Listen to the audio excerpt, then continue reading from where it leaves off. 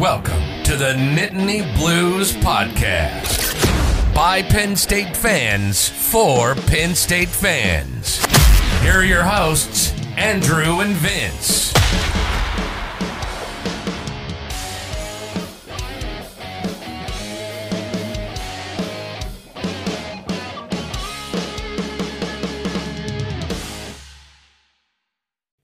What's up, Penn State fans? Welcome back to the Nittany Blues Podcast. We are just 10 short days away from the return of Penn State football.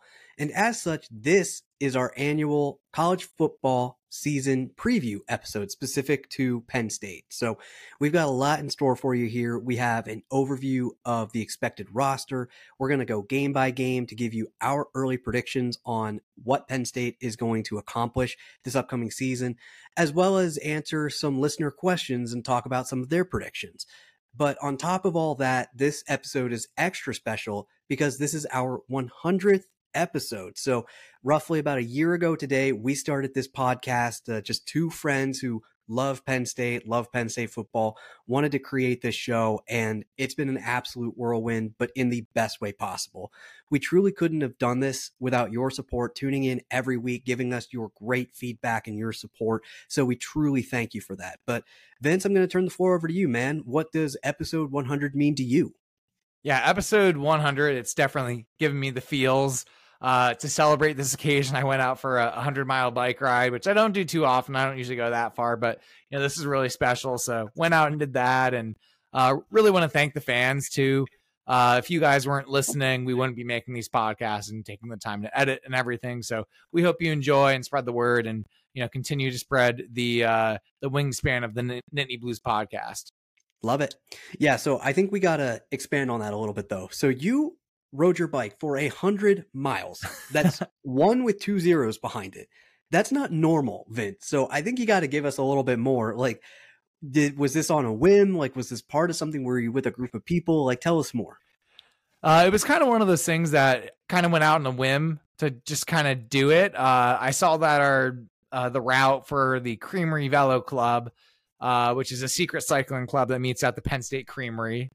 Maybe not so secret anymore that I've announced it, but on Saturdays, I kind of found out that they were doing a 95-mile loop. So I was like, oh, we're doing our 100th episode this week. I'll do the 95 with my friends because that's obviously a lot easier when you can draft and whatnot and you save energy. So I was like, okay, I'll do that. And then the last 5 miles, I'll like bike to, Beaver Stadium or something from my house, take a picture, come back home.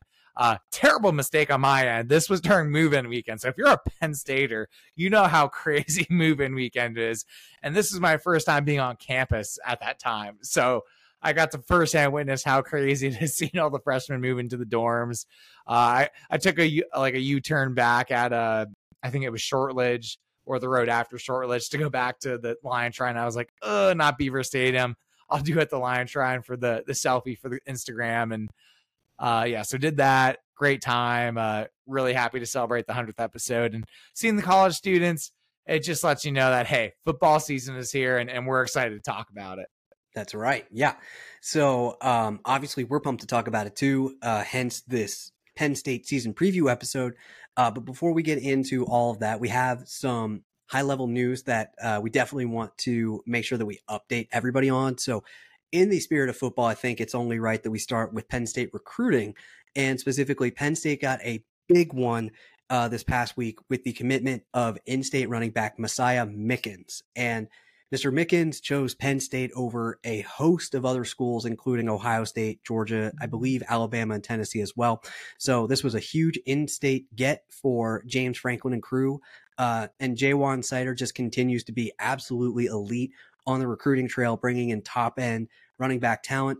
And on top of that, Messiah Mickens, the high school program that he is playing for, is currently coached by former Lions Mike Omadi and Jordan Hill. So there's Penn State connections all over the place. So it only made sense for Messiah to come to Penn State, and he is the first commitment of the 2026 recruiting class. So Penn State is really prepping for the future, even as we speak, even as they're on the cusp of what might be one of their most successful seasons in recent memory. But this was big for Penn State, Vince. Yeah, this is huge. And a quick sidebar here before we talk more about Messiah Mickens. Did I ever tell you I met Jordan Hill? No, I don't think you did.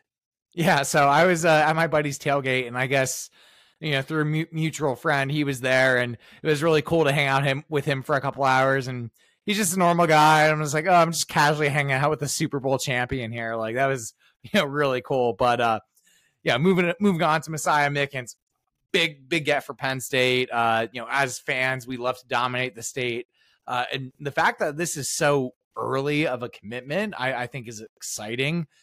Typically at this point in time, we get recruits for the 2024 class, but this is all the way in 2026. So he's still got years to grow and develop as an athlete. And the fact that his Facebook post or Instagram post was just, I'm next, that just gives me chills. Like, I love that swag. I love that he's ready to be the next lawn boy. Like, that is like a big deal. And Penn State fans, like, if you don't follow recruiting, you should be excited about this one. Yeah, for sure. And I think that's an excellent segue. And I'm just going to do a little selfless plug here. We just released a Lawn Boys t-shirt design on our merch shop, which I personally, I'm biased, but I think it looks absolutely awesome. So you should go and check it out. It's shop.netneyblues.com. We have a promo code running through the entirety of September. If you use code 23season10, you get 10% off your order in celebration of the college football season starting up. So just a little sidebar, but yep, 100% echo you there. Also on the football side of things, Vince, I got to give you major props because you correctly called who was going to be the next player to wear number 0. So earlier today, Penn State announced that Dominic DeLuca was going to be the second player behind Jonathan Sutherland to wear number 0. And, certainly this is kind of building into being a big honor among the Penn State football program. Obviously, all of the staff and all of his teammates hold Dominic in high regard to give him this honor. So we're going to be seeing a new number 0 out here for the next couple of years. Yeah, and I think he's definitely a guy who's deserved it and is really well respected in that locker room. I got to hear him speak and, talk about overcoming injuries and things of that nature. So the fact that he's getting this honor, I think, is really cool. Nice. So outside of football, though, we have some other fall sports starting up here. In our last episode, we briefly talked about women's soccer and just, all of the things that are in front of them that are possible for them as a team this year.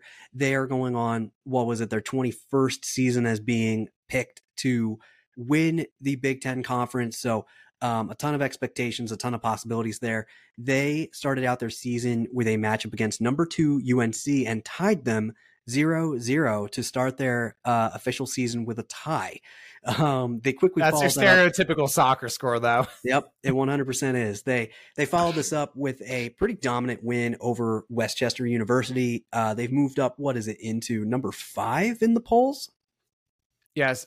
So field hockey is number 5 in the polls in the preseason poll. But I wouldn't be surprised to see women's soccer moving up very soon when they're getting 8-0 victories over teams like Westchester. So, definitely a polar opposite from the first game, but it seems like their season's off to a nice start. Absolutely. So speaking of teams and individuals doing big things, I know you had some news that you wanted to share from the track and field as well as the triathlon world that involves some of our fellow Penn Staters. Yeah, Penn Staters, they're just great at everything. Great university. So, you got George Kovacs, who got 3rd place. He's been a several-time Olympic and world medalist. So he got 3rd place in the shot put. Really one of the best Penn State athletes out there in terms of all professional sports. So he's a big deal. Handel Robin, who was a freshman this past season at Penn State, I believe he represented Grenada in the world championships, and he ran the 800 meters. So that's 2 laps around the track in 1 minute and 46 seconds.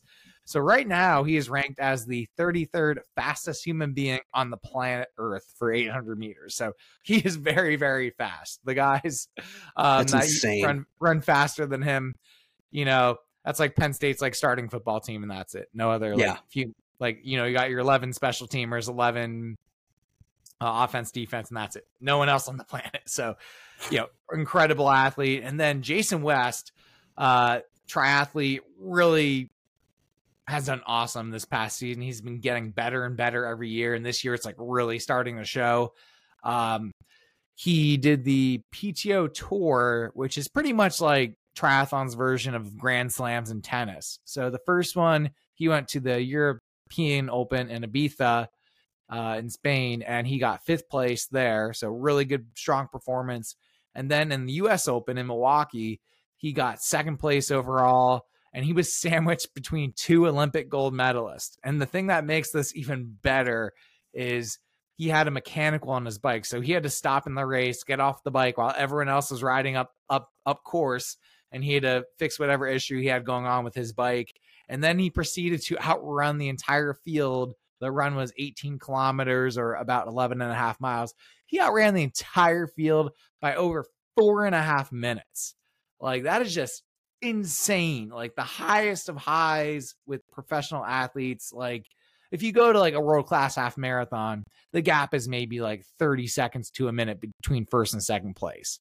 And now the fact that it's 4.5 minutes, that just blows my mind. So incredible performance to get 2nd, sandwiched between 2 Olympic gold medalists. And then he proceeded to get 3rd at the Asian Open in Singapore with another great performance. So pretty much every time in the top 5, that would be like getting into like the semifinals of a Grand Slam every single time. So really great performance. And I look forward to, keeping up with him. And I think he's definitely a guy who has potential to get a world title in the next couple of years. Yeah, that's awesome. So glad that we have you to kind of keep your finger on the pulse when it comes to these sorts of things, because I'm confident in saying there's nobody else in my life who would know as much about this sort of stuff as you. So, just thank you for that. And just to kind of bookend our little segment here about news, there's something that I have to share with you, and that is in regards to our last episode where the central focus was around our uniforms. So now, you obviously know, but this is for everybody else. So in our last episode, we talked about the possibility and kind of debated the pros and cons of Penn State trying a retro / throwback / alternate uniform with the colors black and pink. And just to, quickly summarize like why that would even be a thing, Penn State's original colors were black and pink. That changed to blue and white over the course of time. And so, as we typically do with all of our episodes, we put out just a quick Facebook update to say, hey, like, we have this new episode, and go and check it out. So we published this to Facebook and shared it with a couple of groups. And let me tell you that people were opinionated about this. So basically, just from like the headline alone, the title of the episode is "Should Penn State Try a Black and Pink Alternate Uniform?"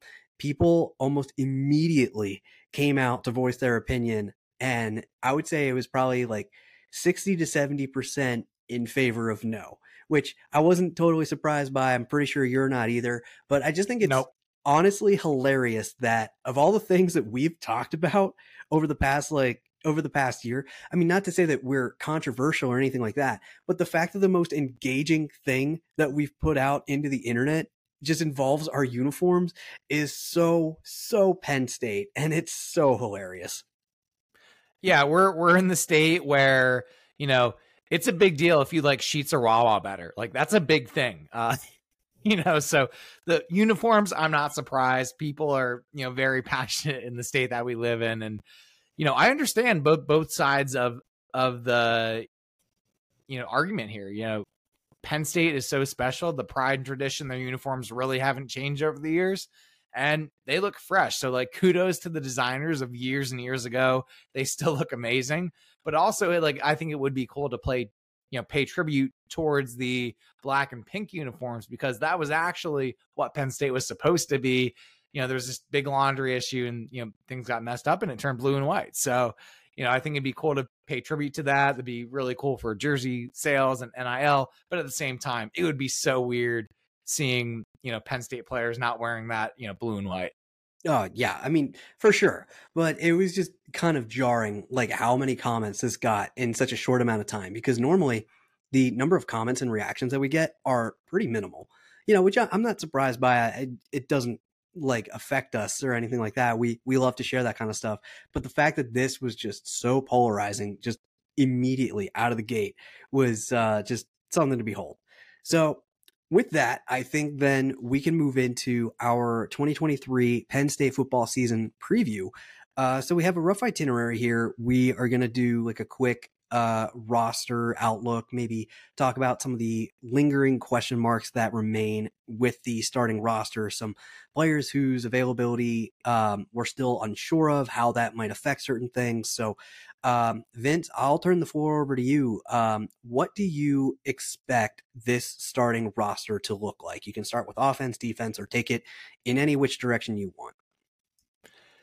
Yeah, so offense, I think your line's going to be Hunter Norzad, Olu Fashanu. Those are going to be the big guys up front. You're going to have Nick Singleton and Katron Allen splitting carries. You're going to have Drew Aller at quarterback, despite the Coach Franklin competition thing. You're going to have Dante Cephas and Keandre Lambert on the outside. You're going to see Amari Evans in there. You're going to see Caden Saunders. A lot of fast guys, like track speed guys, Trey Wallace III, tons of guys up there. Then on the defense, I expect to see, a lot of guys in that front four. Hakeem Beeman, Jordan Vandenberg. You're going to see Zane Durant. You're going to see Chop Robinson, Adisa Isaac. These guys are deep. Danny Dennis Sutton, who wants to try to go for that sack record. That front line is going to be deep, despite a couple injuries that we talked about a couple pods ago. Linebacker U is linebacker U. You got, Abdul Carter. You got Curtis Jacobs. You got Tony Rojas coming in. You got Tamir Robinson, 4-star recruit. You got Dominic DeLuca, our guy, number 0. You got Tyler Elston, Kalen King. His brother's on the team. Kobe King, really good football player. So a lot of guys there. Secondary looking good. You got Johnny Dixon and Kalen King on the outside. You got State College local Keaton Ellis and Zakie Wheatley back at safety. So there is a lot of players to be excited about on this Penn State defense. Yeah, no doubt. I have pretty much all the players that you mentioned there. I think there's a couple of interesting storylines and things that still need to be ironed out. We'll starting with the line. I think at left tackle, obviously it's Olu Fashanu. Just put him in Sharpie. Like, he'll never lose that spot. Potentially top 5 NFL draft pick. Like that guy is, as long as he's healthy, he'll never move from that spot. On the right tackle side, I think it's going to be interesting to see who it comes down to. Right now, it looks like Caden Wallace is the expected starter, but Drew Shelton, we've seen some good things from him. He was a great backup for Olu last year on the left side. I really like Drew Shelton in his game. Yep. I think he's a great player. Agreed. So, it'd be interesting to see how he slots in maybe during some of our, I guess I'll call them less stressful non-con games, how they might slot him into right tackle just to see how he does as we kind of prepare very quickly to move into the Big Ten slate against Illinois. But on the wide receiver side, that's kind of been the lingering storyline from the offseason here, as James Franklin has said that they're looking for a number 3 receiver to kind of separate himself from the pack to kind of solidify that spot. But I would say that your trio right now is probably looking like Keandre Lambert-Smith, Dante Cephas, and Trey Wallace, if I had to guess, just given the different roles of those wide receivers. But obviously there's a ton of competition. There's a lot of guys who are hungry to get playing time from the wide receivers. That's interesting. I think I disagree. I think it's going to be Amari Evans. I really like the way he looked at Blue White. He looked explosive, tons of catches. So I expect him there. I expect Theo Johnson to do big things out of the tight end spot as well. Yeah, for sure. I think Theo Johnson is a lock. Like, he's tight end 1. The only reason I said Trey over Omari is just because of like how they're classified. So right now, Omari is classified as like the X receiver, whereas Wallace is listed as like the Z receiver. Okay. We'll see opening day who's right. Yep. So going over to defense, like I said, I have pretty much every name that you mentioned there. I think it's going to be very interesting to see who really shines at the defensive tackle spot between Hakeem Beeman, Devon Ellis, and Zane Durant, because Durant is somebody who's gotten a lot of praise and a lot of attention just for his freak athleticism. We mentioned him I forget if it was on our last pod or the one The freak before. list. Yeah, the Bruce Feldman's freak list. So, clearly a guy who is doing big things in the weight room and just able to kind of show off that explosiveness that, quite frankly, you'd want from your defensive tackle, things like that. Another interesting storyline that I think is that we'll want to kind of pay attention to is that middle linebacker spot. So the outside linebackers are pretty much set with Abdul Carter and Curtis Jacobs. Like, you're not going to move either one of those guys out of those spots. But in middle linebacker, it's basically Tyler Elsdon versus Kobe King right now. Tyler Elsdon got the majority of action last year at that spot. So the experience would kind of lead you to believe that he's probably going to be getting that spot this year, at least to start.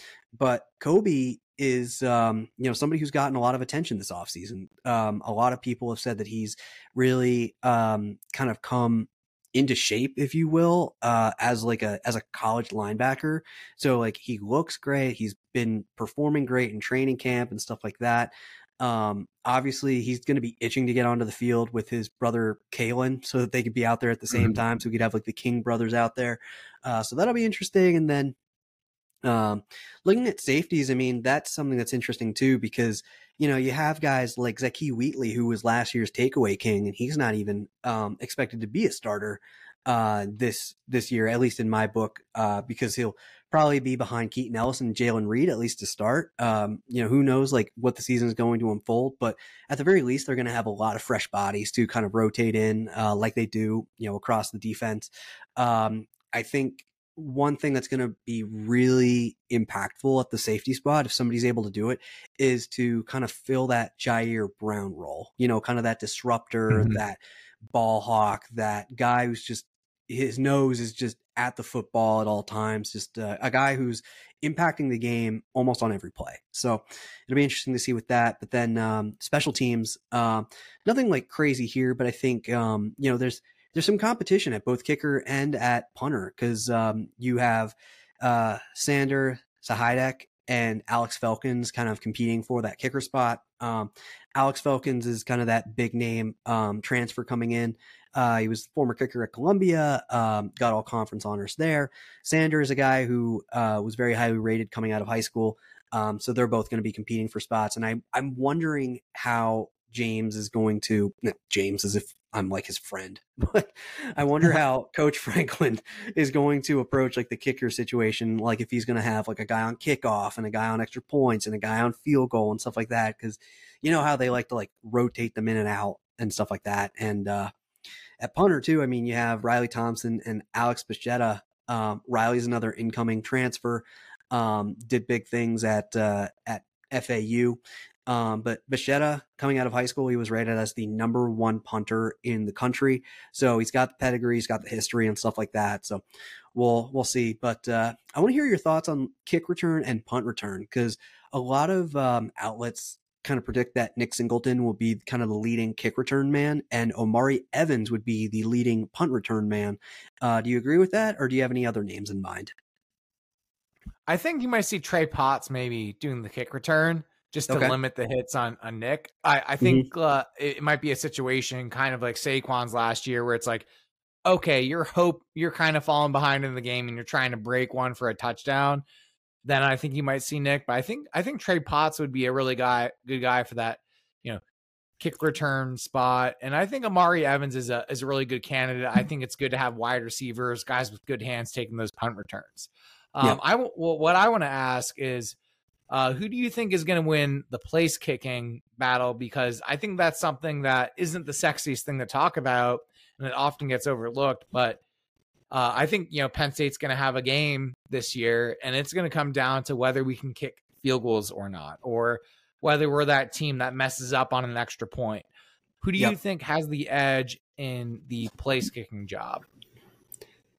If I had to pick right now, I'd probably give it to Alex Felkins. Not that he was perfect in his career at Columbia or, in his college career thus far, but he has the real game experience. And that is hugely beneficial, especially for a specialist who has just such a tremendous job on his hands, especially in the Big Ten when this conference is going to be so fiercely contested. I think that experience is going to shine through.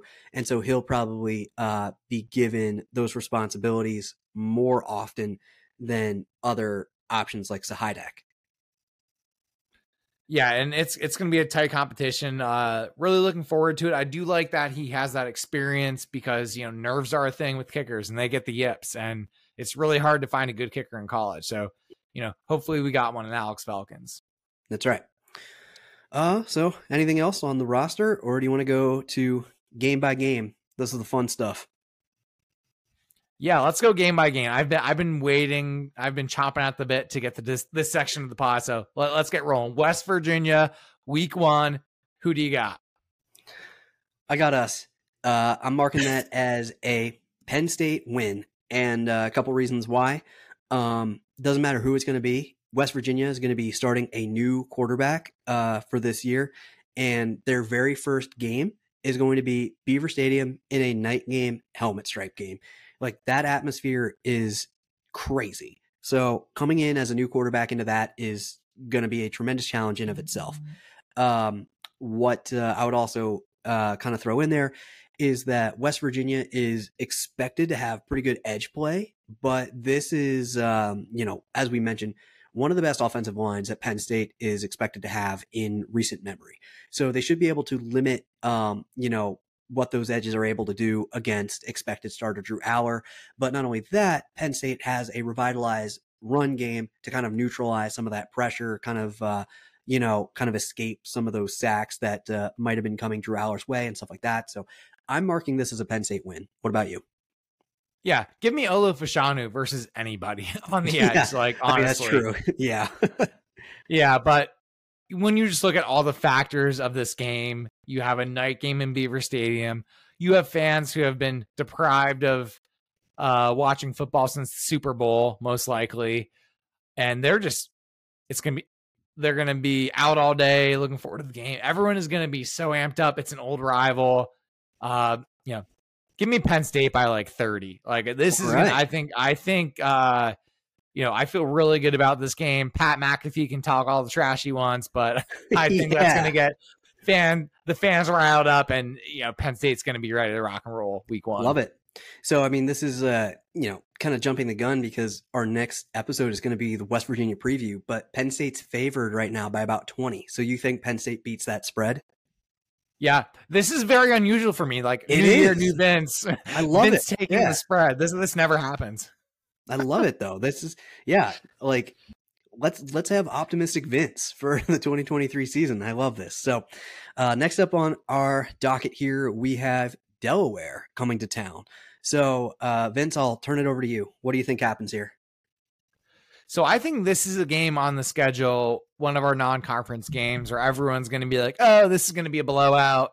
But I think it's going to be a game kind of like the Villanova game a few years ago, where like we didn't feel great about it. Like, we won the game by 17 points maybe, and just we're like meh with the performance. I think it's going to kind of be like that. I think Delaware is a pretty good program. So I don't expect it to be, a thumping. I think Penn State is going to try different things and rotate different players, and I think they'll win that one handily, but I don't think it's going to be the big blowout that everyone expects. Interesting. So I agree with you. I think that they're going to try different things. They're going to put a bunch of different players in there, but I still think this is going to be a blowout, and this is not going to be Villanova of a couple of years ago. And the reason why I think that is because I think there's just too big of a talent gap here. I'm not trying to knock Delaware, but Penn State, with the way that they've built their roster now, they resemble more of Ohio State and like your Clemson and your Georgia and stuff like that than a lot of other teams who may be like more middle of the pack in college football. So I think that they could put those backups and those third stringers in there, and Penn State should still win this game by like 30 plus. So I'm in the boat that I think that I don't think this will be Villanova-esque because I think Penn State just kind of like screwed around too much in that game. And that's like kind of why it was like closer than we kind of thought it would be. But still, I'm with you. Penn State win. Good. On to week 3 at Illinois. So revenge game here. We had the really embarrassing 9 overtime loss 2 years ago. That was a miserable thing to experience in person and watch. So, I hope Penn State is having revenge on their mind and, getting some payback. However, Illinois, their football program has been going in the right direction from that point. They finished that season pretty strong. And then last year had an 8-4 season. They were in contention for the Big Ten West. What are your thoughts on Penn State heading into Illinois week 3? Yep. So I have this marked as another Penn State win, and a couple reasons why. They lost a good handful of stars from that really stout defense from last year, including our newest Eagle, Sidney Brown. Their defense is still looking like it should be solid, but I believe that Penn State is set up in a way that they can score in different ways. So they're not going to be tied to like the air game or the run game. I think they'll be able to really mix things up just because of how much speed and athleticism they have across the board. They lost a huge contributor on offense in Chase Brown. I mean, he was kind of like the heart and soul of that offense in a way. He was the one who just absolutely gashed Penn State during that day when they lost in eight overtime. So he's no longer a factor in this. And also they're going to be bringing in a new defensive coordinator. So, even though they had a great defense last year, it's a new guy. So I'm sure that they did their research and brought in a guy who they feel very good about, but there's a lot of new in this equation, like to the point where I just think that Penn State should win this. I don't think it'll be a blowout, but I think they will win by at least 2 scores. That's great. I think this game I have circled on my calendar. This is the game that's going to tell me who Drew Aller is going to be. Okay. This is your first game on the road. Illinois did lose a lot of talent to the NFL draft. However, I do think they got a blueprint for some pretty good defense. So when you're playing on the road against a pretty good defense in the Big Ten, that's going to be a challenge. And I think this is going to be a relatively low scoring game. I don't think, Illinois' offense is going to, match up with the firepower of Penn State. So I do think it's going to be close. I think it'll be low scoring, but I have Penn State in a close one. I feel like it's going to be one of those games where we're having a heart attack almost, but I think your Nittany Lions will come up on top. Cool. Yeah. Hopefully we won't be stressing too hard by the end of that one, but we'll see. So next year we got the Whiteout, Iowa, coming to town for its first experience of the Whiteout game. Tons of revenge aspects to this one as well. So Vince, what do you think? How does Penn State handle Cade McNamara and the vaunted Iowa offense? Well, I'm kind of a believer in karma. So I think them booing injured players and things of that nature, I don't think that's going to go over well. Iowa has never experienced a whiteout with an offense that really struggles as it is, being in the most difficult environment in college football, a whiteout and a night game in Beaver Stadium. That's a game where I'm like, okay, Nittany Lions by 40. Probably not that high because Iowa does have a stellar defense, but I do expect Drew Aller. It's going to be late enough in the season. As long as he's not making crucial mistakes and Penn State's taking care of the football, I expect Penn State to come out on top of this one. Good stuff. I also have a win. This is a whiteout night game that's just juice in the tank already. We owe them big time, for all the reasons that you spoke about and more. And on top of that, like outside of just, kind of those intangibles, I think that this being one of the most anemic offenses in college football last year is not something that we should overlook. I mean, granted, they got a big jolt with the transfer of Cade McNamara, but this is still a Brian Ferentz led offense against one of the best defenses in college football. So I don't think that there's enough offensively for Iowa to overcome Penn State, especially at Penn State in that night game whiteout experience. So I'm chalking this up as a win as well. All right. Moving on to week 5 at Northwestern. What are you thinking about this one? It's a win. And I don't have like a ton of like analytical reasons why, just outside of the fact that like there's the disarray going on with Pat Fitzgerald, and we can debate like what kind of impact that's having to the team right now. Kind of seems like there's some weird, kind of bonding aspect to it, which like we could, go back and forth on, but there's that happening. They're not expected to have stellar results in the Big Ten again this year. They had a pretty, low win percentage in the Big Ten last year. And I just think just generally Penn State, just from a talent perspective, I think that they're just, higher than Northwestern. So what about you? Yeah. You have all that Pat Fitzgerald and like the hazing drama, within their program and the team. And, that environment just doesn't sound great. And I'm a believer that happy athletes perform better.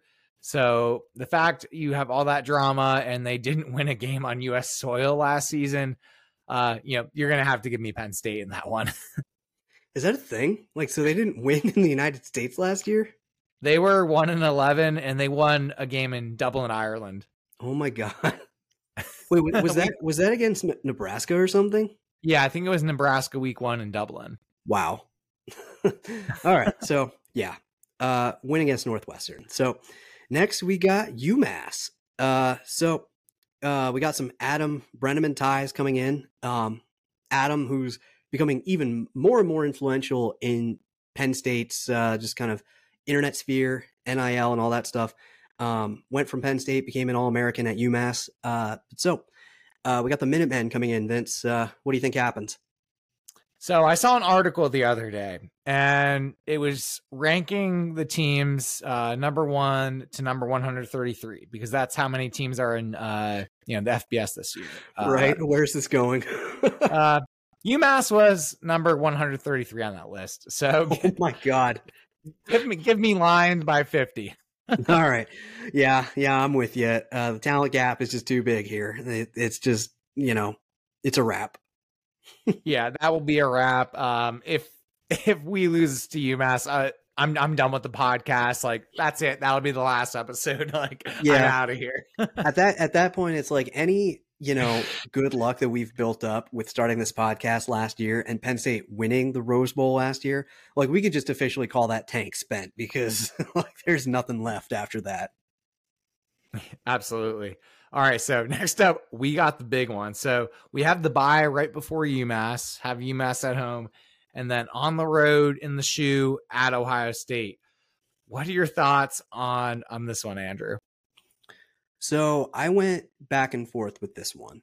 I think no CJ Stroud, that's a huge thing. Going against Ohio State without, that quarterback in place, even now they're still trying to figure it out, supposedly. I'm sure they have it figured out. They're just not kind of publicly putting it out there. But the more that I thought about this, the more that I came to the conclusion that I think this is going to be a close loss for Penn State. And here are the reasons why. Number one, Ohio Stadium it's a tough out, no matter who you are. That's a very tough place to go and get a win.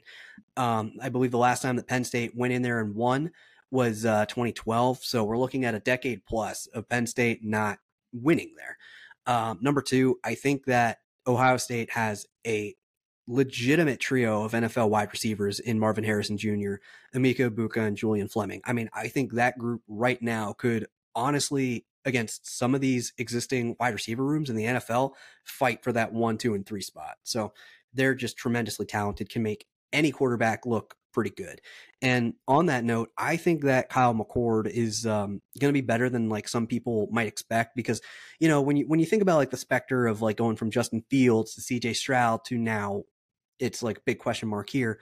Like, people are going to think that there's a drop off. But if there's one thing that Ohio State does really well, especially in the past 10 years, it's really reload at the quarterback position. Now, whether or not that translates then to the pro level, I mean, obviously we've seen the results, but at the college level, they ball out. So I'm thinking that all these factors combined, especially with it being away, if it was at home, I might be more inclined to say it was a Penn State win, but I think that it being away, I'm thinking that this is going to be an Nittany Lion loss, unfortunately.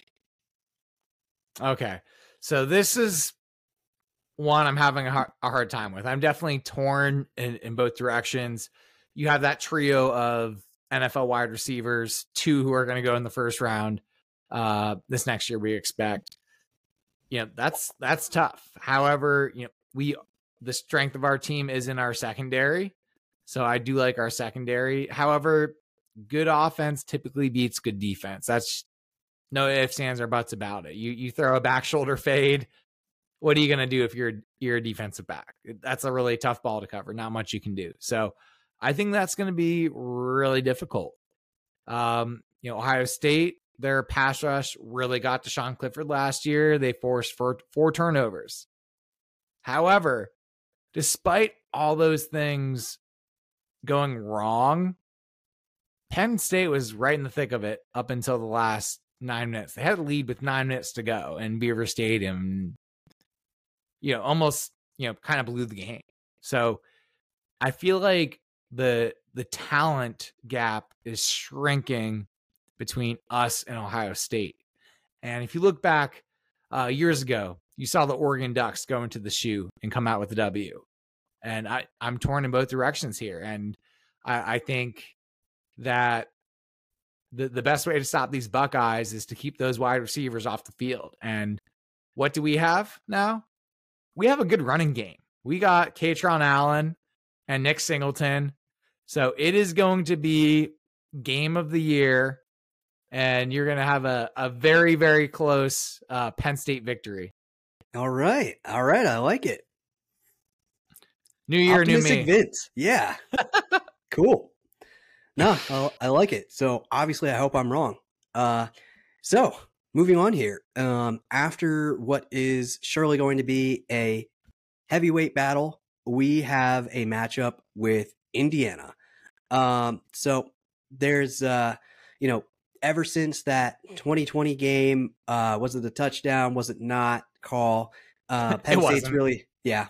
But Penn State's taking care of business against Indiana. But Vince, what do you think happens in this 2023 edition of this matchup? I think they'll win by 2 or 3 touchdowns. Indiana has really kind of been a bit of a tailspin the past few years since, Penix has transferred out. So ever since he's left, the program's been kind of going downhill.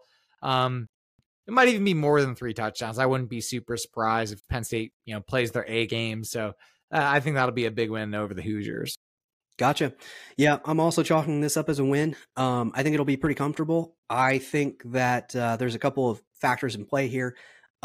Just based on some of the reports, it seems like Indiana is going to be really relying heavily on improved offensive line play if they want to have offensive success. And so the fact that you have a line that's unproven and needs to step up against one of the best, if not the best, defensive line in college football, that's just a recipe for success for Penn State. On top of that, they're going to be breaking in some new cornerbacks after one left for the NFL and another one transferred out.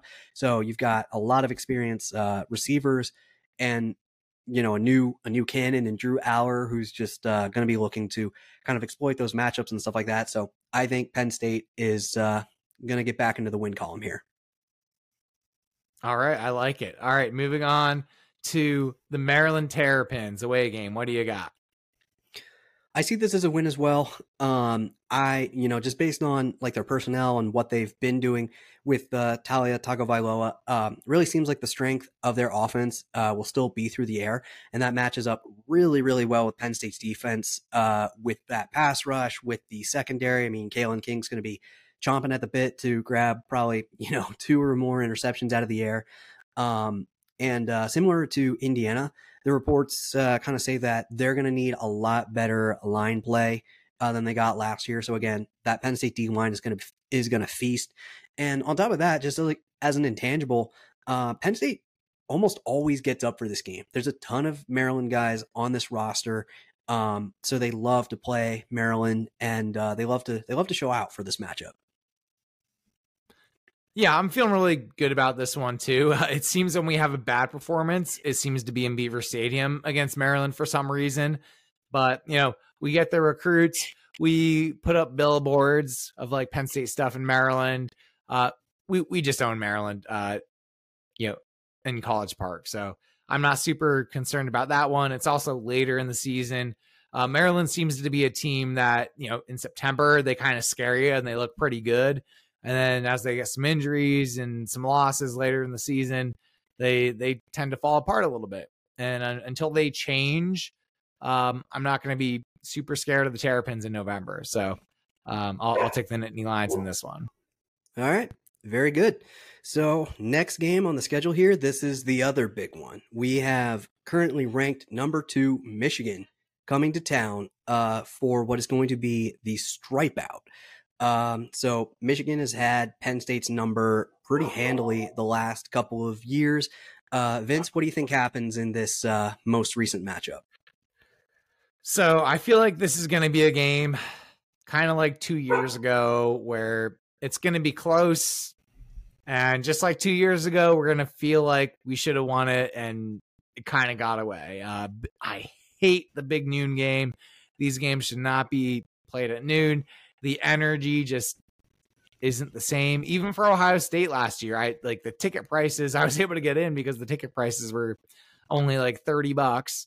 So I got a ticket and went in, and the energy just wasn't the same as a night game or whiteout. And, I think the players feel that in their performance, and it's kind of tough to beat a team like Michigan, who they want to take your will away and just pound you into the ground and just wear you out. I think that's going to be tough. And Penn State fans, we can do it. Like, we can get there and we can bring whiteout energy in a day game. We just, we really have to be up for it. Coach Franklin says, you better need some Halls drops when you leave Beaver Stadium. If we do that, I think we have a really good chance to win a close one. But that's tough. So I'm gonna, between Ohio State and Michigan, I think they can win one of the two. So I went with the kind of the different approach. I took the win on the road and then the loss at home. Gotcha. So I'm in agreement with you. I think that Penn State can and will win one of those two matchups. So I'm going against the grain here, or against your prediction here. I'm predicting a close Penn State win. And the reasons why I think that, this is at home at Beaver Stadium. This is not at the White House, the White House, the Big House. This is not at the Big House. Breaking news: Penn State plays at the White House in front of President Biden. Exactly. So not only is it not at the White House, it's not in the Big House either. Penn State gets waxed by Michigan in the most recent matchups at Michigan, with the exception of 2020. But Michigan just rolls Penn State in that environment. But in Beaver Stadium, it is much, much closer. So that's number one. I think right now, with the way that the roster is set up, I think that Penn State right now has the squad to potentially match the physicality of Michigan, because that's really been their MO the last couple of years, that they've won the Big Ten and have vied for the college football playoff, is just being overly physical, just dominating the lines, just running the ball down your throat, and just completely owning all the tempo of the game. I think that Penn State right now, relative to other past seasons, I think Penn State has a good matchup in that regard. And on top of that, I think that, what's really the most dangerous thing about Michigan, especially offensively, is their runners. You've got Blake Corum, you've got Donovan Edwards, and you have JJ McCarthy, who's just he's not only a very good thrower, but he's also a very good runner. And I think that Penn State on the defensive side has enough speed and athleticism to limit their big play ability. Obviously time will tell whether or not that's true, but when I look at like all three levels of the defense, I'm not really finding like a huge gap in terms of speed. So I think that all those factors combined, I think that Penn State is just, the team itself is going to be super hungry to win this game, because all they have to do is look back at the last 2 years to this matchup to see, like, man, they've beaten us the last couple of years. Like, let's take it to them. Like, this is, and in my prediction timeline, they'll have lost against Ohio State. So they're going to be super hungry to get this like kind of signature flagship win on their resume for this year. And what a better way to do it than to get it against who's probably still going to be number 2 Michigan at the time. So I'm going out on a prayer here. I'm saying Penn State win, Vince. Yeah, so I'm really liking that. And to be honest, I think Ohio State's roster almost scares me a little bit more than Michigan. So it makes no sense that I'm picking us to beat Ohio State on the road and then losing to Michigan at home. But college football is madness. Like, let's be honest, weird. it never turns out how you expect it. So, I thought Michigan was like the pick that was like kind of too easy to go that way, and Ohio State, like, oh, everyone's chalking it up as a loss. So I'm like, know what? College football is crazy. It's madness. So I kind of went that way. But honestly, like, if Penn State's bringing their A game, like, I think they have a really good chance to be undefeated at that point in the season. All right. Love it. So next, we go from a heavyweight to a featherweight. We've got Rutgers. So, Vince, Scarlet Knights versus the Nittany Lions. How do you think that turns out? Again, one of those teams where if we lose to Rutgers, like, I'm quitting the podcast. Like, I think the score last year was 28-0. Rutgers, I feel like the first year there in the Big Ten, it was like a really big deal and getting amped up, starting this rivalry with Penn State, that team from Pennsylvania. However, I think you've just kind of seen that almost fizzling out a little bit. Now, last year, Rutgers did get off to a very good start, against the Lions. But again, this point in the season, I expect Rutgers to have a lot of losses. Not a ton of motivation, and I think Penn State takes care of business in this one, especially since I think they're going to be playing for a lot in terms of winning the Big Ten East or trying to get a spot in the college football playoff. Yep, I agree. I have this chalked as a Penn State win, and for my notes as to why Penn State will win, all I have is it's Rutgers. No elaboration. It's just Rutgers. Yeah, exactly. All right. And our last game of the year, week 13, the battle for the land grant trophy, the greatest trophy of them all, a big block of wood. We have Penn State at Michigan State. However, it is going to be different this year. They're playing in Detroit at Ford Field, Black Friday after Thanksgiving. How stoked are you for this matchup? I'm super pumped. I think this is going to be a lot of fun from a fan experience. Quite honestly, I'm kind of tempted to like try and find tickets. I think this would be an awesome game to go and catch. As far as like what I expect to happen on the field, I have this chalked up as a Penn State win. For a couple of different reasons, and the merits of them can be debated. But I think that with the disarray with the team right now, with like losing their starting quarterback and among some other players, I think there's there's going to be some some effects that kind of ripple down from that kind of stuff. On top of that, I think that at this point in the season, Michigan State could have like a handful of losses on their plate, with this being the last game of the regular season.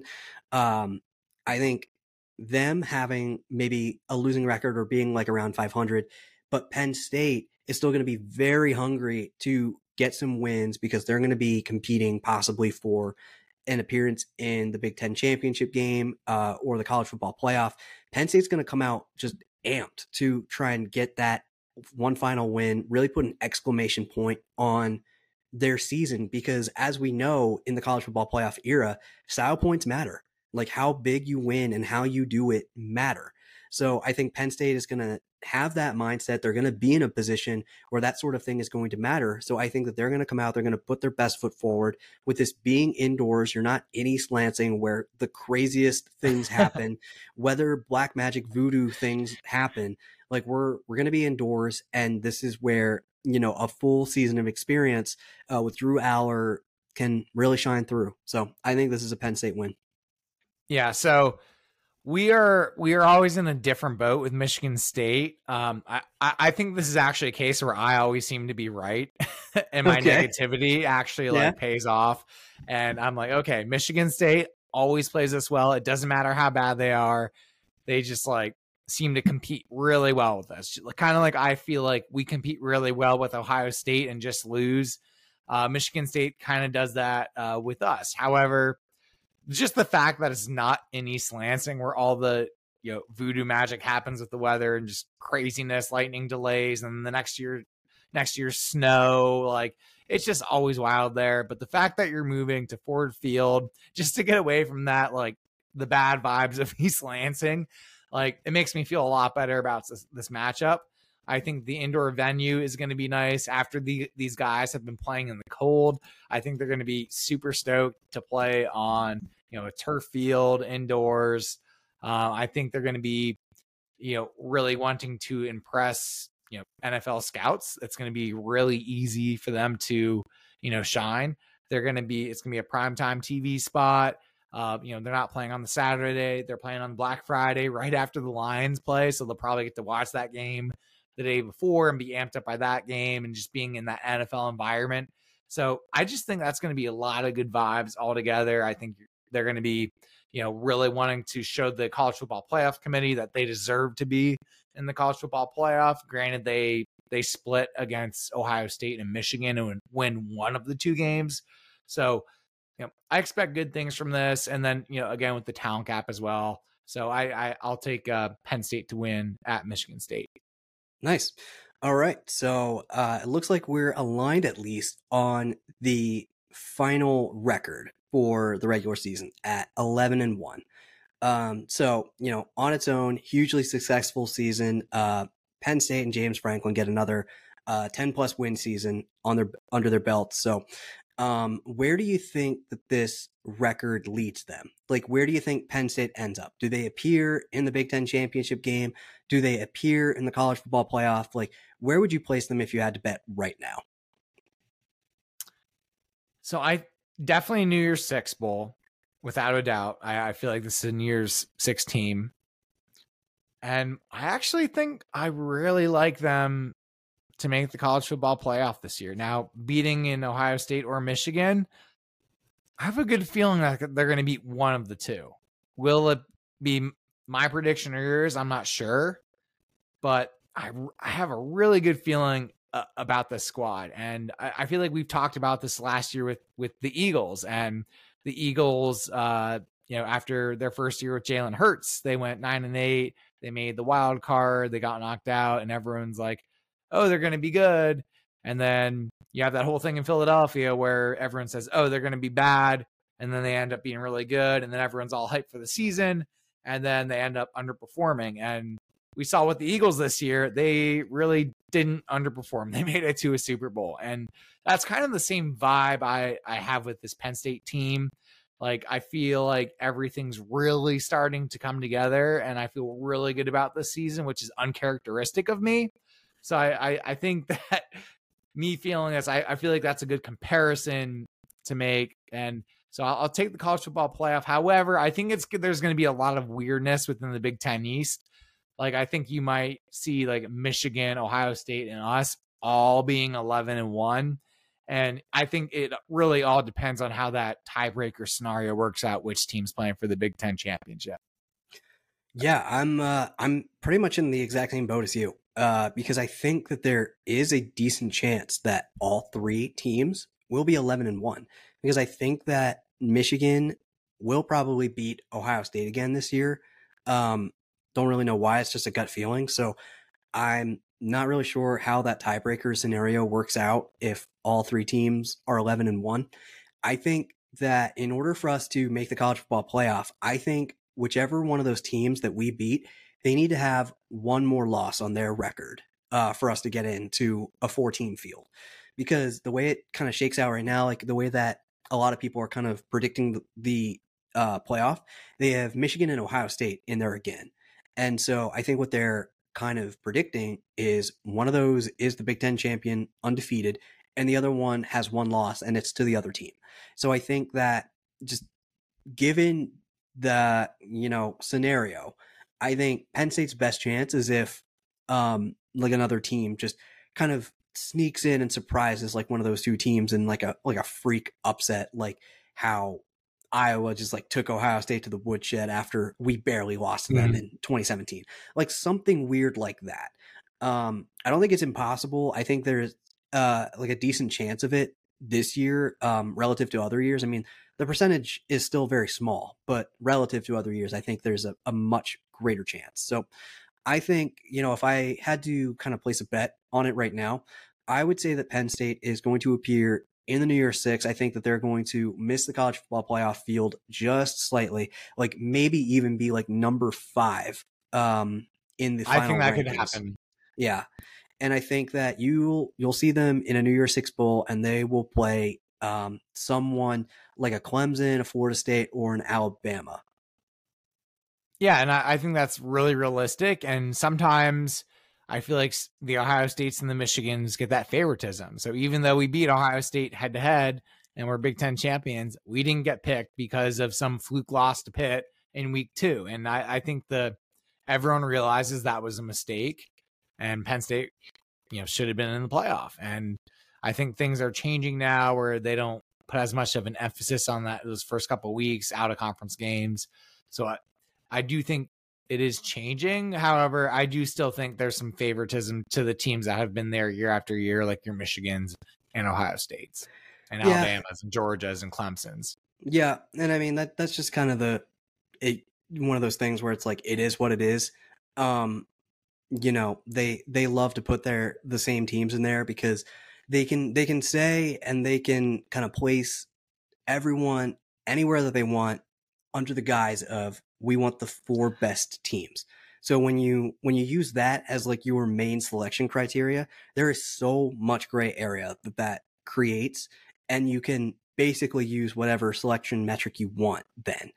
And it might be money driven, probably is to an extent money driven, and that's just kind of what it is. So, I think that's also part of the reason why Penn State is going to need one of those 2 teams to have 2 losses to get ahead of them in those rankings, because I think that's going to be the thing that will kind of set them over the edge. But either way, we're both predicting a very, very strong Penn State season. So like another top 10 finish, New Year's Six bowl appearance, and stuff like that. So I think we will be plenty happy with that once the dust settles. If we miss the playoffs slightly, again, we'll probably be miffed, in real time. But I think once everything's said and done, we'll be pretty happy. But yeah, knowing Penn State, we're going to miss it by like 1 or 2 spots this year. And then next year we're going to go 13-0, win the Big Ten, and then not even need the 12-team field to get in. Like, that's just, I'm literally waiting for that to happen. Like, yeah, I know. And what's funny too is like that could very well come to pass, because I think that, I mean, we can debate as much as we want right now, but I think next year's team might be better. I think there's some key pieces defensively that Penn State will need to replace, but I think the Fashanu. Yeah, but I actually feel good about like the tackle depth, because you got Drew Shelton and Javen Williams. Like, I think those are 2 tremendous replacements. But so it wouldn't surprise me if you're 100% right that Penn State just lights the Big Ten on fire next year, and it's just kind of like oh man, this would have been great, and like 2017 or 2022 or 2019, like all these years where Penn State was kind of chomping at the bit a little bit. But so yeah, good stuff. To kind of round out this episode, so we asked all of you out there to give us your questions, your comments, your predictions, and just your general thoughts in this upcoming season. Obviously there's a ton of excitement, so we wanted to hear from you and to include some of these thoughts and predictions into our episode. So what we're going to do here is just kind of read through a couple of, I guess, like we could just call it like listener mail to an extent. And we're going to give our thoughts and predictions on the likelihood of some of these things happening. So Vince, I'll just kind of like tee us up here, and we can kind of take turns to, kind of say how likely we think these things are. Does that sound good? Yeah, sounds good. You can go with your first question. Cool. So our first prediction from one of our friends and longtime listeners says that Drew Aller will be a Heisman finalist. So let's give this let's do this on like a scale of like 1 to 10. Like 1 being never going to happen, 10 for sure it's definitely going to happen. So on a scale of 1 to 10, how likely do you think that is to happen? I think that's going to be, I'll go 6.7. Wow. So I think there's like a 2/3 chance that I think a lot of it will depend on the the record of the team, obviously, because when you're a quarterback, that's pretty much how you're graded, but the record. But at the same time, if Nick Singleton or Katron Allen, if one of the two, like if Nick Singleton is just doing like a Saquon Barkley-esque things this year, like Drew might get overshadowed. So, so I'll go somewhere around like, 6, 7. Wow, that is very optimistic. I'm putting this closer to like a 3. I think that is a very high hurdle for this team, and specifically Drew, to clear. Not because I don't think that Drew has the ability to do it. That's just not really Penn State's style to really feature one particular player. But that being said, talent and production transcends all. So if he's out there throwing 60-yard bombs with like near perfect precision, and it's going to force James Franklin and crew to continue to call those sorts of plays because they work. So he could, I think that he has the ability and the arm strength to kind of get into that conversation. I think that there are some other players out there who are like, because part of this whole discussion and like who's a Heisman finalist also kind of comes down to like a who's who of college football at that point in time. So I think there's going to be, kind of a committee of like your Blake Corum, who was a finalist last year. You're going to have like maybe Quinn Ewers out of Texas, who's been a starter for a couple of years, and there's some like high expectations of him. I think that, Marvin Harrison Jr., I think we could probably write him in like, like a Penn right now to appear in that conversation. So, when you think about like, what is it, like the final 4, the final 5, like that's a tough group to crack. So I think that it's certainly possible, but I think it's unlikely. But I hope you're right. But so for our next thing, from another longtime listener, and I would dare to call her our number one fan, Vince. This is our lovely friend, Trish Bailey. So Trish, if you're listening, we love you. We appreciate you. Trish is on top of all of our social media posts. She listens to all of our episodes. So we absolutely love her. And her prediction here says that both Singleton and Allen will finish with over 1,200 yards on the season. So again, Vince, same question, 1 to 10. What do you think? I'll give this one a 5 out of 10. I think Nick had one of them had over 1,000 and one had over 800. I think just the fact it's real. I think both of them can get over 1,000, no doubt about it. But I think 1,200 could be a little lofty, especially when you're going against defenses like Michigan and Illinois and Iowa, who are going to really want to stop the run. So I think it'll be a bit of a challenge, but I think they can both get over 1,000.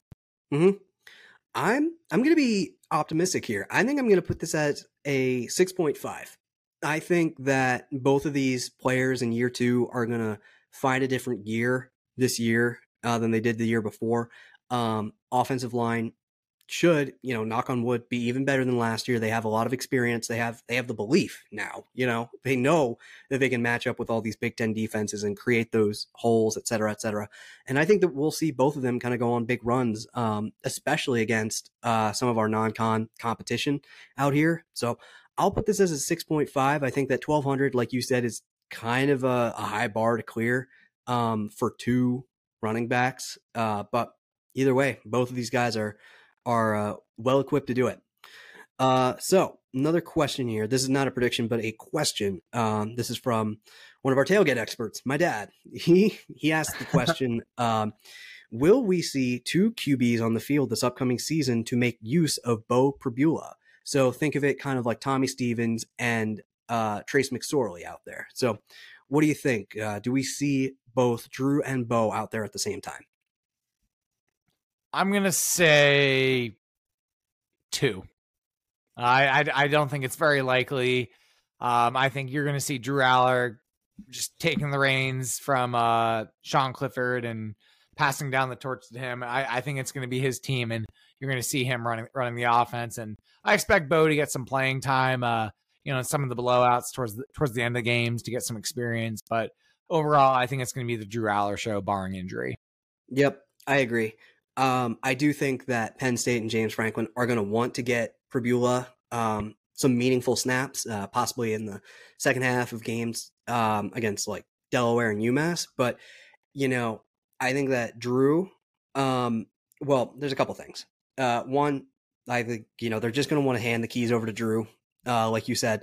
Number two, I don't think that either one of these guys kind of match the mold of a Tommy Stevens in like how physical of a runner he was while also being a threat to pass. So, I just don't think that either Drew or Bo could like run a jet sweep and like run over an opposing cornerback. You know what I mean? Like, I just don't think that they're built to do that.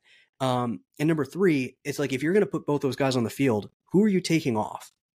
So it's like, you want to, I just think that there's too many valuable weapons on the offense right now to say we're okay with taking off Keandre Lambert-Smith and in favor of Bo Pribula to run this like one like little trick play.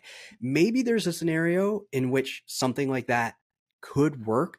Penn State loves to try their like trickeration down at like the 2-yard line, like, and wing like T with Drew and Bo. Yeah, sure. Why not? So let's yeah, I mean, I think that I don't think it's out of the realm of possibility. Like, we've seen Penn State do some out of the blue, out of the box things with their offense, especially like with that like tight end wildcat set, like Tyler Warren, stuff like that. Like, sometimes it works, sometimes it doesn't, sometimes we're elated, sometimes we're pissed. But I think that the chances that we see both of these guys on the field, maybe like more than once, maybe twice this season is pretty unlikely. But yeah, both on the field at the same time, I would say like a 1. Yeah. You're not going to see them at the same time. Yeah. So another prediction from a listener here. She says that we are going to have an 11-1 record finish. So I think based on our season game by game rundown, I think that we could probably put this as like pretty likely. I mean, I'd probably put this as like an 8 or 9. What about you? I'd say I'm more around the 7 range, because Ohio State and Michigan both very tough, and you lose both those games, you don't meet that goal. So I'll say 7. All right, cool. So we got a couple of questions here. This is from a friend of the podcast, Charlie. He gave us a couple of questions that I think are going to be some interesting talking points. So his first question here is, does Singleton or Allen assert himself as the lead back in this system? I'll let you give your thoughts, but my initial thought is like, I kind of see this as like kind of a 1A, 1B situation, kind of akin to like Nick Chubb and Sony Michel at Georgia. I think that both these guys are going to be featured, quote unquote. But I think that, Singleton is just too special of a talent not to like have him as the, as the technical starter, but you're going to see plenty of both of these guys.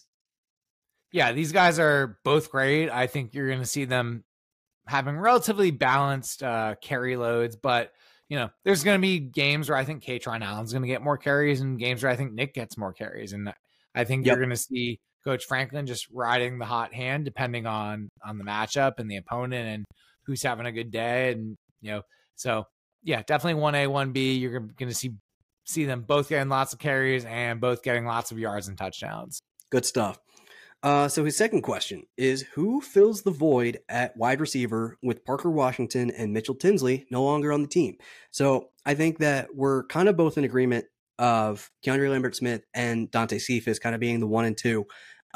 So let's talk about that number 3. Like, who's your favorite guy to be that number 3 receiver? So you were saying Omari Evans. Like, would you kind of put him as like the one who's quote unquote filling the void?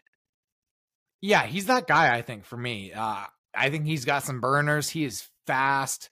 I expect him to make some big plays this year. And you saw it in the blue-white game. He was like the one guy who really stood out to me. I remember, last year's blue-white game, I was like, man, Mitchell Tinsley looks so much faster than everyone else. And that's the feeling I had watching Omari Evans this year. So I don't know if it's a thing where you wear number 5 and you look faster, but, he looked that way to me. And I think he's setting himself up for a great season. Good stuff. Yeah, I think Penn State fans should have plenty of belief in not only him, but also Trey Wallace. And another guy who I would really love to see some big things out of this year is Caden Saunders. This has kind of been touted as like the next coming of KJ Hamler. That Yes. small, shifty, speedy receiver who can just absolutely burn a defense. And, I think he's been kind of waiting for his turn a little bit. And I think he's going to be really relishing the opportunities that he gets. So I would really love to see like kind of what he's capable of. And I'm sure he has like supreme belief in himself, and he's really just eager to show it out there on the field. So yeah, it'll be interesting to see what happens. I would love to see him in the slot. He does remind me a lot of KJ Hamler. I love his explosiveness and really quick, short area burst energy. Like he really fantastic. His movement skills. Very good. So the final question that we have here is, should we expect a new look to the offense with a less mobile QB? And a follow-up to that, is it fair to label Drew as less mobile? Yeah, so I don't expect too much of a difference in the offense. It's obviously going to be different because they want to give defenses different looks. They don't want to throw out just the same plays. They want to be creative and do some new things. And I think it's really unfair to call Drew Aller immobile. He moves really well in the pocket. He's going to do a great job extending plays this year with his feet. So I'm not worried about that at all. Do I think he's going to be running down the field as much as Sean Clifford? No, I don't think it's going to be vertical as much, but I think you're going to see him moving horizontally a lot to extend the play. And I think you're going to see his eyes down the field a lot, looking for wide receivers as opposed to running head on. Very good. Yeah. So my thoughts are that I think it is fair to label Drew as less mobile, but I would kind of alter that label as saying he's like differently mobile, because I think Sean was just a very instinctive runner down the field. Like he knew kind of which cuts to take, like how to make guys miss and stuff like that. Like that's not Drew's forte because he's not as fast and he's a bigger target. So I don't think that, it's unfair to say that Drew is like less mobile, because like by the sheer definition, I think that Sean just has like a little more shiftiness. Like Drew has tremendous mobility like for his size, as we know that. And I would say that will kind of translate to like a new look with this offense, not because like Drew is incapable of running down the field if he needs to. He's still a, D1 college athlete. Like the guy is a tremendous athlete in of itself. But I think that, so much of Sean's running, or I shouldn't say so much, but I think part of it was also out of necessity. The plays, some of them just weren't there to be made. Some of it was because of like receivers not getting separation. Some of it was like the line not getting like proper protection. And some of it, I would even argue, is because there were just some throws there that maybe Sean just couldn't make. If you watch like videos and like these clips of Drew Aller out there in practice, and granted, I know it's practice, but we even saw some of this during the blue and white game. The guy is just able to throw the ball differently than a lot of other college quarterbacks out there. And so I think that this is going to be kind of a new look from the sense that you're not going to see the quarterback running as much because he's just able to do more with his arm. So, I know that's a little like profound, I guess, but I think that's just kind of how I feel, is that like it's going to look different, not because it has to look different because Drew is just that much slower or he's a statue, but it's because he's able to do more kind of with his like traditional quarterback tools. Does that make sense? Yeah, I think you'll see him running less than Sean. And yeah, he's got some really good arm talent, so I expect him to make a lot of throws through the pocket, and his mobility is going to be different because I expect him to be eyeing wide receivers down the field a little bit more than Sean did. Right. So the last thing that I have, and I know that you have one or two things on your plate, a friend of mine posted this prediction who she said that Penn State is going to start the season out hot, then they're going to do some dumb stuff towards the middle and have nothing to show for it by the end of the season. So I think she's really heavily influenced by the recent history of Penn State football, thinking back to, like 2020, 2021, I guess like 2019 to a certain degree. But what do you think, Vince? Like, are we trending more towards being among the college football elite, or do you think my friend is more on the right track here? Like, I wouldn't be surprised if Penn State messed up games against Ohio State or Michigan, but I think the other ones, they're going to handle their business. And I really like their chances to win at least one of those two games. So Yep. I think we're closer towards that college football playoff team than a lot of people think. And again, it's just like a different feeling. Like the Eagles were able to finally this past year make that turn. Like, oh, they're supposed to be good, and then they were actually good. It was awesome. So, the fact that that happened was, really good. And I have the same vibe. That's the same vibe I'm getting from this Penn State squad. Awesome. So that's all I got. Vince, what questions, comments, or feedback do you have? Yeah, so I had a question from John Hunter out of State College. He said, I know we're linebacker you and everything, but who's the linebackers that I should really keep an eye on this upcoming season?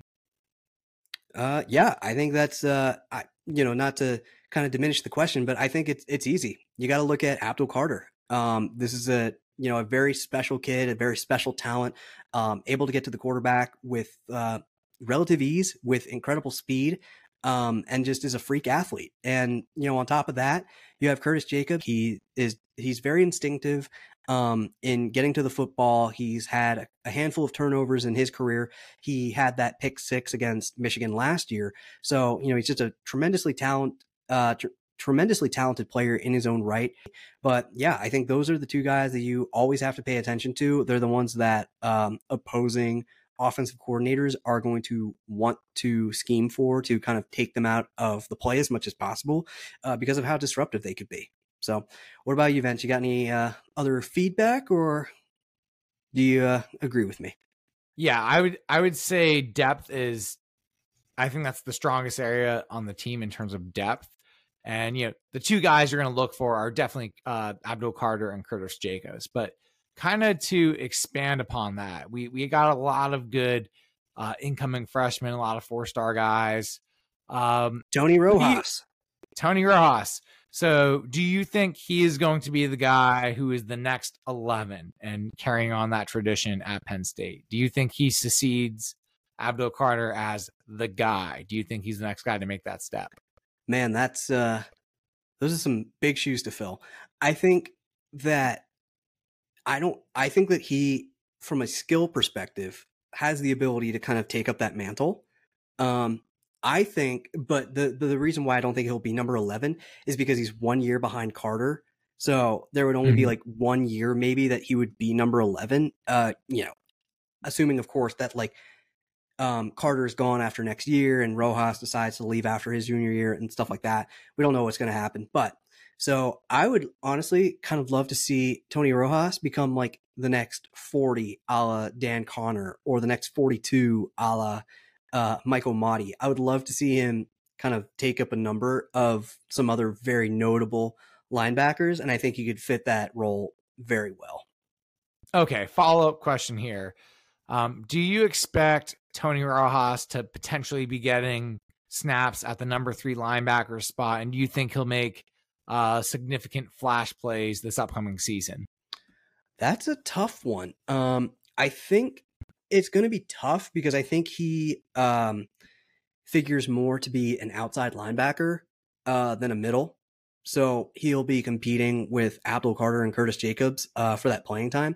So I think this might be a situation similar to Caden Saunders, where he's going to be looking for playing time, but he might not see like a significant amount of it until we have matchups against like Delaware and UMass, where they can really just kind of go buck wild and put all the guys in, rotate in and out like every single drive and stuff like that. So I think he's going to make his presence known enough, though, in those limited snaps that he might work himself into kind of like a number 2 spot at either one of those outside positions. Okay. So you're saying he's not going to break the rotation this year, or do you think he's going to get not the starting rotation? No. Okay. Yeah, barring injuries, I think he'll like his ceiling right now is the number 2 spot, and I'm not saying that necessarily as like a knock against him. I just think that the talent that's already there is like so rock steady. Yeah, and you got lots of experience between Abdul Carter and Curtis Jacobs, and when they play the same position, like, it's really tough. Do you think Coach Franklin would be willing to be a little more creative and move some guys around to accommodate Tony Rojas to get onto the field at the same time as Abdul Carter and Curtis Jacobs? That's a tough one. If he was maybe like kind of that tweener linebacker, I would be more inclined to say yes. But the way that he's kind of been described out of training camp, just kind of like with his physical growth and kind of what he's shown, it really kind of seems like he is just your prototypical linebacker. Like not even like kind of like your kind of stand up edge, kind of like Micah Parsons was, or now kind of like what Abdul Carter is now. He seems like he is very much truly like second level defense type of linebacker. So, and I could be wrong. I mean, maybe he'll show abilities that exceed kind of what that is, but it just kind of seems like that's like really the optimal role for him right now. So I think like experimentation is something that they obviously are not afraid of. I just think it's going to have to be the right opponent, the right situation, and a comfortable lead. Yeah, I'm really excited. He's like one of the guys I'm most excited to see this upcoming season. I think he could be a real breakout candidate on the defense. Very good. So I think that pretty much does it for us here. You got anything else on your plate, Vince, or should we look to start wrapping this up? Yeah, I think we can put a bow on this one. If you would like to support the pod, please tell your friends. Follow us on Twitter, Facebook, and Instagram. If you enjoyed the pod, please leave a 5-star review so that other Nittany Lion fans like you can find us. Interested in new episodes? You can subscribe on Spotify, Apple Podcasts, Google Podcasts, or other streaming platforms to be notified. Thank you for listening, and we want to remind you for the 100th time that we are the Nittany Blues Podcast. See you next time.